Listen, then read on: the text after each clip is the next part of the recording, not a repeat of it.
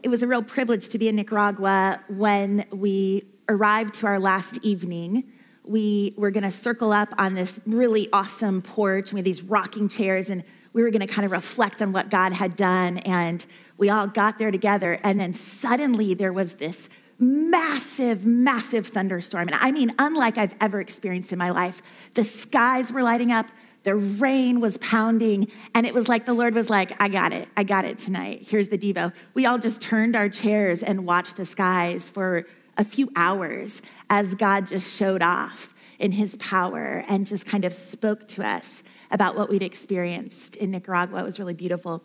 Our church will be taking more teams. Our goal is to do 2 teams a year, so we would love for you to consider, start asking the Lord now if he has it for you, for your family, to go and experience Nicaragua.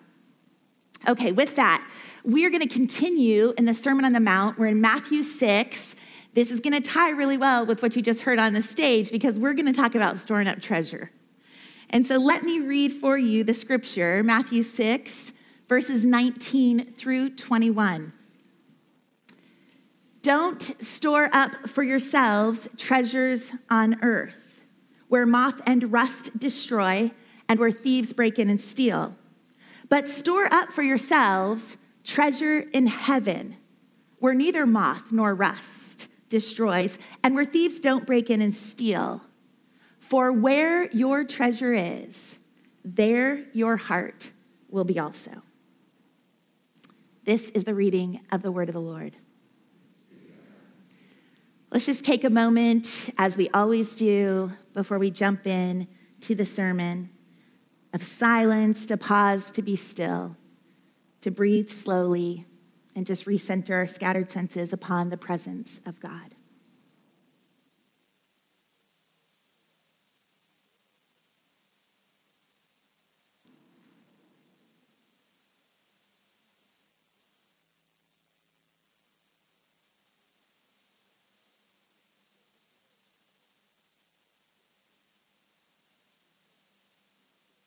Lord Jesus, come be glorified this morning, we pray. Amen. Well, God totally wrecked me this week as I was preparing for this sermon. I was earlier this week surrounded by all kinds of commentaries and books, and I was sitting down on the couch at my daughter Maddie and her husband Caleb's house, and I'm like praying, okay, Lord, like just give me words for this sermon, right? And I start to open the commentaries, and I just feel the Spirit tap me on the shoulder. Like, hey, you need to deal with what these verses say first. I was like, listen, I need to preach on Sunday. I got limited time here, Lord. We're going to work on the sermon. So I'm jumping back in. I'm trying to study it, and the Holy Spirit's like, you need to deal with what's in these verses. And I was like, listen, Lord, I'm going full force sermon. So I just, in stubbornness, have you ever done this with the Lord? It's like he's talking to you, like, not now, I got this job. So I'm like, not now. So I start doing some cross-reference scripture, looking at where else is God talking about riches, what's going on. And the Lord takes me to the book of Micah, and I'm in Micah 3. And God's talking to the Israelites here. And this is what it says. I am God, yes, I am, and I haven't changed. And because I haven't changed, you descendants of Jacob haven't been destroyed. You have a long history of ignoring my commands. You haven't done a thing that I've told you. Return to me so I can return to you, says God. And they say, but how do we return? And God says, by being honest. And then he asks this question, do honest people rob God? But you rob me day after day. And you ask, how have we robbed you? The tithe and the offering. That's how. And now you're under a curse. I mean, at this point, I'm like, woo, you got my attention, Lord. Okay, speak to me. Now you're under a curse, the whole lot of you, because you're robbing me. Bring your full tithe and offering to the temple treasury so that there will be ample provision in the temple. And then what I do think is the only place where the Lord invites testing. He says, test me in this and see if I don't open up heaven itself to you and pour out blessings beyond your wildest dreams. These past 7 or 8 months have been trying months in our household. We have had unique circumstances. And I'm the one in our home who handles the finances. And so my husband, Christian, and I sit down and do a regular touch base, but I'm the one paying the bills and kind of managing what's going on. And in the midst of us having some trying circumstances, we also had several, more than 5, of the places where we would give our money no longer need financial contribution, or missionaries come off the field, or people change jobs. And so those regular deductions from our account weren't happening. And I knew it. And I knew, at first I was like, oh, okay, we need to think about where we're going to reallocate this money, right? This treasure. And as trying circumstances continued, and as Christian and I weren't doing our regular check-ins, and as I started to feel a little bit out of control, I just kind of started to not reallocate that money. I just kept it. It wasn't like one big decision, like, oh, well, we're done with this. It was like little small disobedience after little small disobedience. And so the Lord met with me powerfully to say, you know what I'm asking of you. Listen to me, God does not need my money, right? But he wants my heart, and he's practical enough to know often our hearts follow our money. So he's like, you know what I'm asking of you. I knew right then, I just aligned myself with the Spirit, and I was like, yes, Lord. And I knew that the first step was I was to get on my knees, literally on my knees, and I was just to pray, and I was to confess, and I was to make it right. So I'm in my daughter's house. It's a small house, and she's working from home, and one of my sons is on the couch, and I'm like, well, where am I going to pray? I'll go down to their basement. It's like this concrete floor basement. It's like, well, and literally as I'm walking down to the basement, I'm thinking, oh, this is going to kill my knees. And I should have grabbed a pillow. Oh, Lord, I wish I had like a cushioned pad. So I get down into the basement. And right there in front of the washing machine is this one of those thick cushioned pads that people stand on. And I was like, thank you. It was like the sweetness of the Lord. He's like, listen, I've gone before you. I know what you need. So I was on my knees and I was praying. And then and when I was done, I was like, what's next? What's my next step? And the Lord, I just felt the Spirit say, you go through all of the deposits that have hit your bank account over this amount of time, and you calculate up what's the amount of money that should come my way, what kind of treasure should be invested. And I was like, okay, Lord, I did. I got right then. This is like my allocated time to sermon prep, which I don't have a lot of discretionary time. But I'm like, okay, Lord, we're doing it. I'm going through all of our accounts. I'm calculating the money. I come up to the penny. I am not messing with the Lord. I come up with the amount of money. I was like, okay, now my husband's out of the country. And I was like, ooh. I sent him a text and I was like, so a few things. Number one, I need to confess to you that I have not been giving the amount of money that we have felt the Lord has asked us to give over these amount of months. And I want to ask your forgiveness. Second, I believe this is the amount of money the Lord's asking us to give. We need to give it today. And he responded right away. He was like, absolutely, give it. And I'm sorry that we haven't been doing our regular check-ins, right?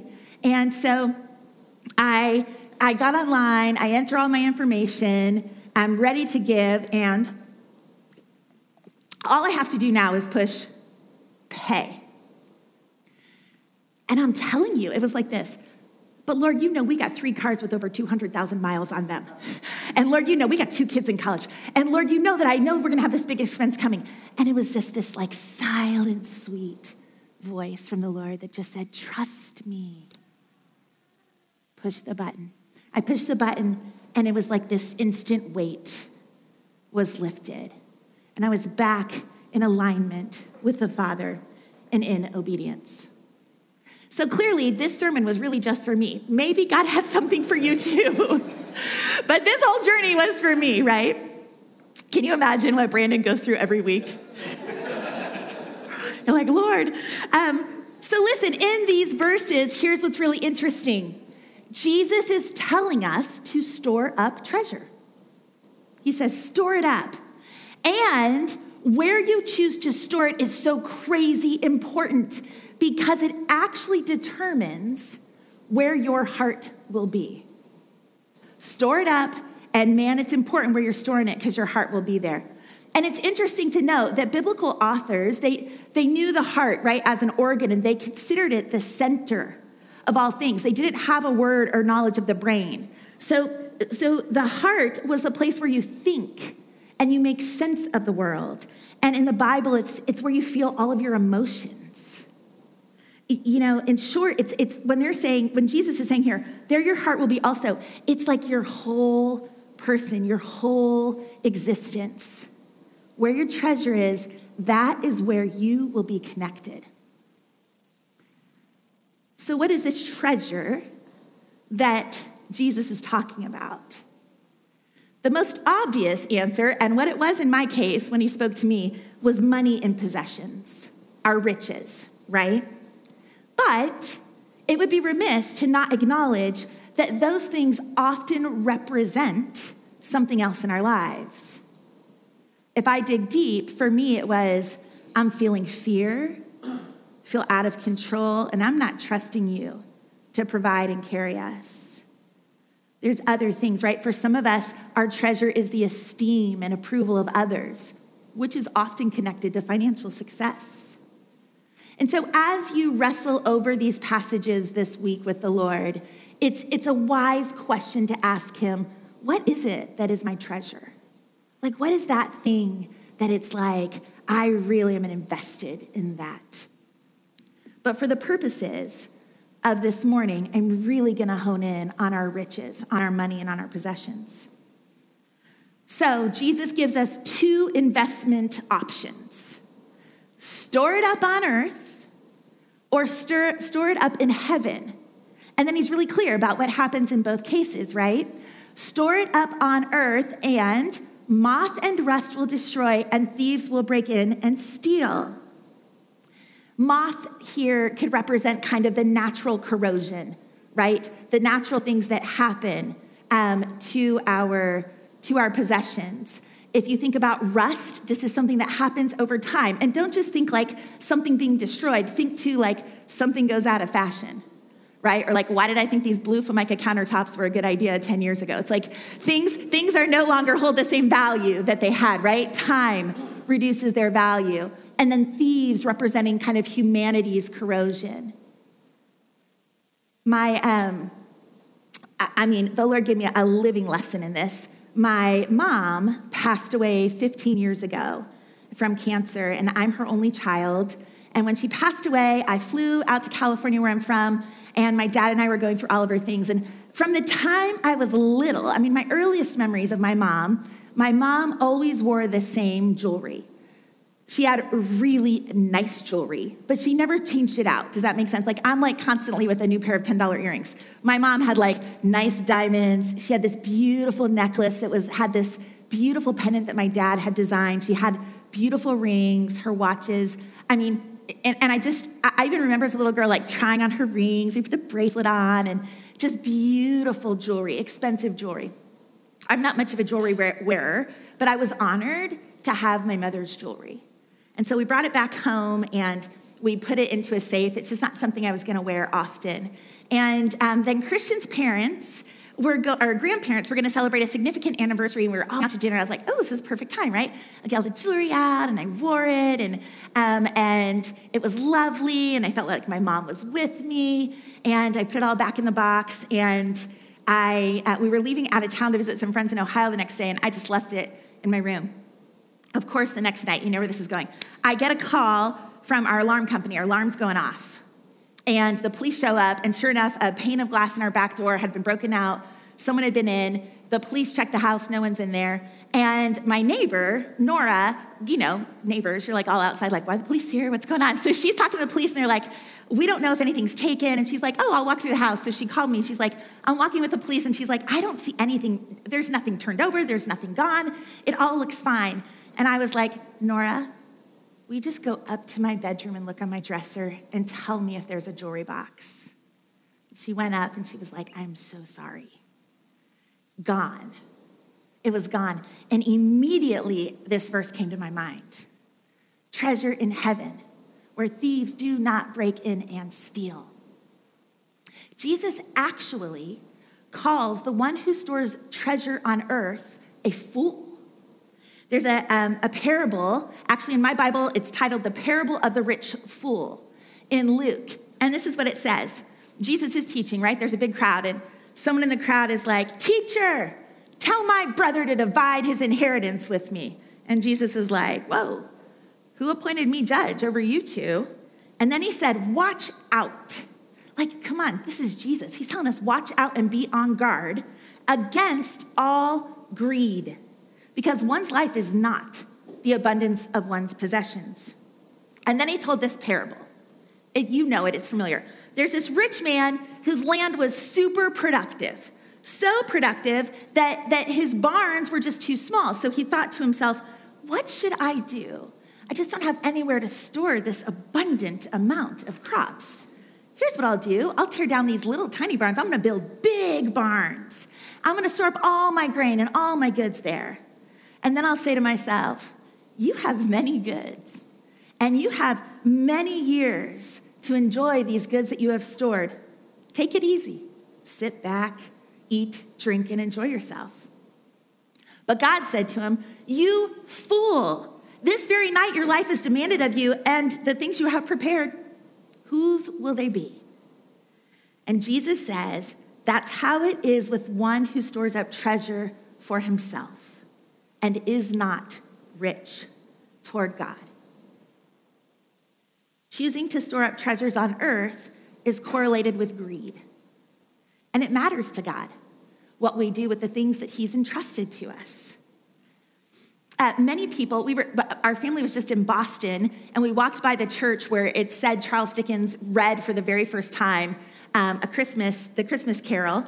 And many people think that Scrooge is based off of this parable of the rich fool. It's like, you guys can picture it like Scrooge with all his money, right? And he's like horrible to everyone else, and he's like just counting his money that he treasures.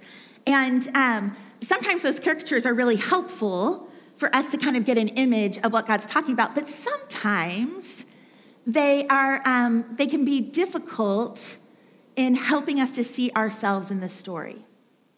Actually, your own reference group can make it difficult sometimes, right? If you're in a group and you're like, well, I mean, I have a nice house, but it's not as nice as Bill. So, I'm okay. I'm not the rich fool. It's important when we read the scriptures about wealth and riches that we consider ourselves in light of God's children, all of them. That's the globe, right? So consider some of these statistics. I've got them up on a slide. A single adult in the United States earning $30,000 a year is in the richest 4.7% of the global population. A U.S. couple with one child making $75,000 a year is in the richest 3.7% of the global population. Family of six making $100,000, top 5.8%. 9.6 times more wealthy than the global median. These numbers come from a site called How Rich Am I? So you can always just go there and plug in. What do you make? What's your household look like? The World Bank states that nearly half of the world population, 47%, live on less than $6.85 a day. And extreme poverty grew during the pandemic, during 2020. So we almost have 10%. It's like 9.7% of people live on less than $2.50 a day. When our team that you saw up here was part of our team was getting ready to go to Nicaragua, we had some training by Alec Mandela, who serves as one of our global missions deacons. And one of the activities he had us do was to add up how much money we were wearing. And I was thinking, this is no problem. I am not really into clothes. I spend very little money. I think, so that day I'm feeling good about how it's gonna go for me. I'm like, Costco dress, $14. Good, right? But then I'm like, okay, Birkenstocks, $120. My eyeglasses that are prescription, right? $200. My earrings, $30 that day. My purse, $120. I had not gotten to my wedding rings or my phone, which Alec asked us to include because they're always on us. I was wearing thousands of dollars on my person that day. Listen, I am the rich man that the Lord talks about, and maybe you are too. And so we have got to really take seriously what he says about what we do with our money and our possessions. Jim Elliot's like one of my favorite missionary stories. Look it up if you don't know about it. But he says this thing, and it haunts me all the time. He said, he is no fool. He is no fool to give up what he cannot keep, to gain what he cannot lose. And that's Jesus' financial advice to us, right? Store up your treasure in heaven where it will never be destroyed. Tozer has this super cool teaching on the transmutation of wealth. And here's just something, this is like a little piece of what he says about it. As base a thing as money often is, it can be transmuted into everlasting treasure. It can be converted into food for the hungry, right? Clothing for the poor. It can keep a missionary actively winning lost men to the light of the gospel and thus transmute itself into heavenly values. Any temporal possession can be turned into everlasting wealth. Whatever is given to Christ is immediately touched with immortality. Is that not the most amazing thing ever to think about? It's unbelievable. We hand God our earthly treasure, and he miraculously changes it into everlasting treasure. I want to share a few examples, like put some skin on this. Like, how have I seen or experienced this happen? There's a gentleman in our church named Matthew Roars who leads an organization called Synapis. And Synapis is actually the word that represents the mustard seed, right? So what Synapis does is what the mustard seed does. It starts really small, and then it grows into this massive, massive thing that provides for those that it touches. And that's what Synapis does with entrepreneurs. Here's a slide that shares a diagram of what they do. So they're a movement of kingdom entrepreneurs around the globe. They equip people to be entrepreneurs. They help them from the seed stage as it's growing, who then build kingdom businesses, who grow the local economy, who transform business and culture, right, and the society they're living in, who make disciples who multiply. This is awesome. This is amazing. Look at, I pulled this slide from their website, the next one. This is some of their social impact, some of what's happened. One of the things that I love the most that this says is, there's a stat that says 83% of alumni said that they refused to accept or give a bribe as part of their business. That might not sound like a big deal here in the US. That's a huge deal globally. Like, you're giving money to Synapis, people are learning about Jesus and how to live, and they're choosing to change their society by not continuing to have practices that are unethical. It's amazing. 59% report new followers of Christ through their business. It's amazing to see what happens when we give some money to God. He changes it into these things that can never, ever be lost. Next slide is a kiddo from Nicaragua that I got to meet named Edgar. And Edgar is in the special needs program. He's mostly non-communicative. And I sat and talked with his mom, and she was telling me about Edgar. He's, in addition to some of his developmental needs, he's got like these tumors all over his body, and where the tumor is, the bones are super fragile. So they continuously have to have surgeries to remove the tumor. And you know, she's like, he's never once complained. He's just patient and sweet, but he's always been a sad child. But then they found this school and this program, and she said his life has been transformed. He has friends. He is excited. She said he hates when it's break. When there's no school, he's so sad. Wants to be at school. He loves being there. She said this last surgery, a bunch of his teachers showed up at the hospital. She showed me pictures of Edgar in a play, pictures of his 15th birthday, and she's showing me on his phone, and he was just lighting up and pointing. So Jim and Lisa in our church sponsor Edgar. I gave him a letter from them and their picture. You can see him holding the picture. He like hugged the picture, just hugged the picture. Jim and Lisa give $50 a month. Edgar experiences joy, community, education that's helping him become more independent. It ripples out to his parents and to his family. Do you see what Christ does? It's amazing. Our family served on the mission field in Mexico City a few years ago, and the organization we went with was called One Mission Society. And as we were receiving our training, we learned that part of what this mission agency does is they really focus on training national workers within a country to plant churches, to create disciples, and they really believe that that's how the Lord is spreading the gospel, right? What was amazing to me is that they said that program was entirely funded by one business. There's a man named Stanley Tam, who actually just died this year at the age of 107. Stanley, as a young man, heard the Lord say, I want your business. Stanley was passionate about making money and passionate about winning souls for Christ. He's like, those two come together. He legally created documents to give the Lord his business. Legally. And in addition to the business giving money, which equated to millions and millions of dollars a year, he and his wife, this is like such a challenge to me, he and his wife decided on how much was enough. How much, I read this quote once by John Rockefeller. He was the first American billionaire. A reporter was like, hey, Mr. Rockefeller, how much money is enough? And he's like, just a little more. But instead, Stanley Tam and his wife said, we can live off of this forever. Anything else we're paid, go into the kingdom. This next slide shows you in 2021, the company is called U.S. Plastics. You probably see it if you ever drive through Ohio. It's in Lima, Ohio. But these are some of the stats in 2021, the millions of dollars that they donated around the globe to these national teams that are working. Here's what happened.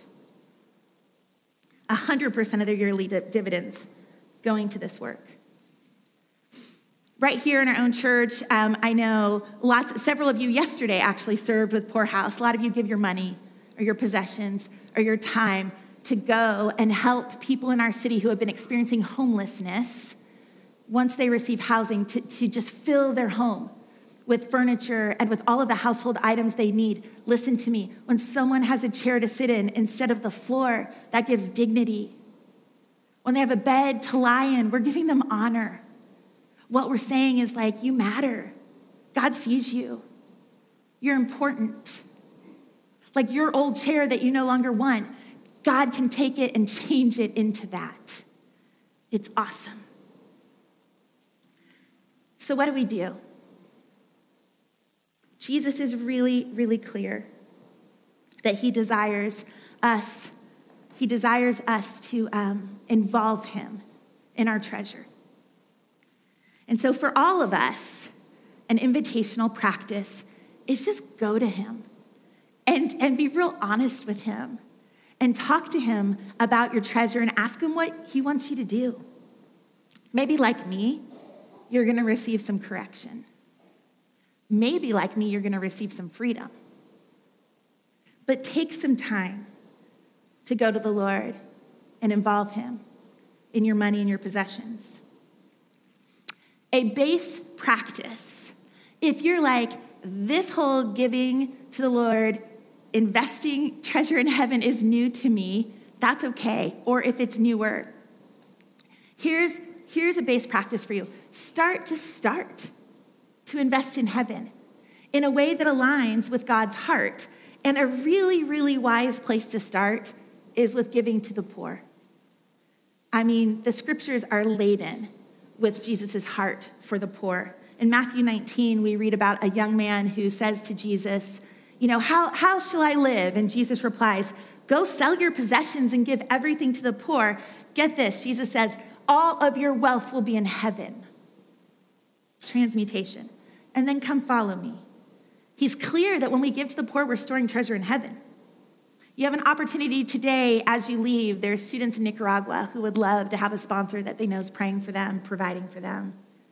And join us. Join us on Saturdays and come see what's happening in our city through the Welcome Home team with Poor House. These are baby steps. If you want more ideas, we've got them.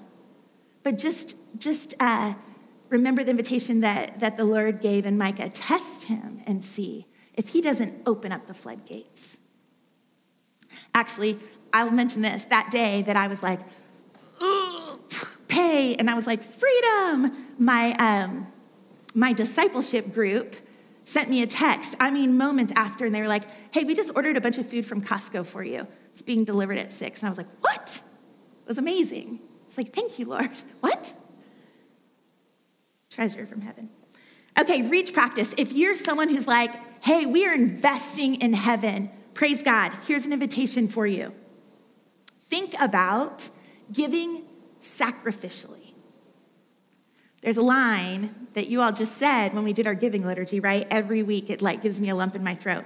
It says this: to spend everything on ourselves and to give without sacrifice is the way of the world that our Father cannot abide.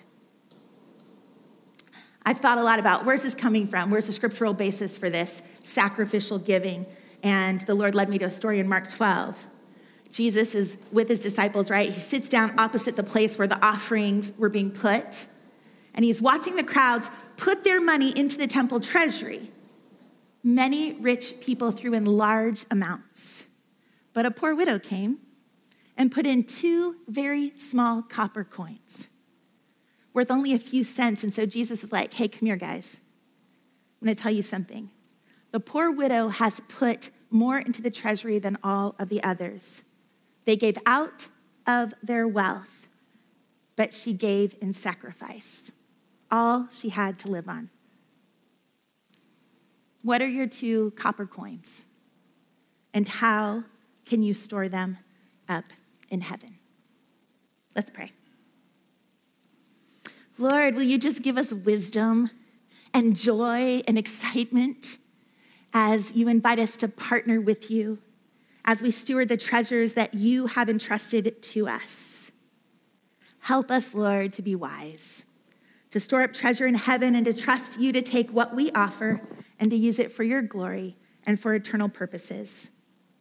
Be glorified in our handling of our money and our possessions, we pray. In your holy name, amen.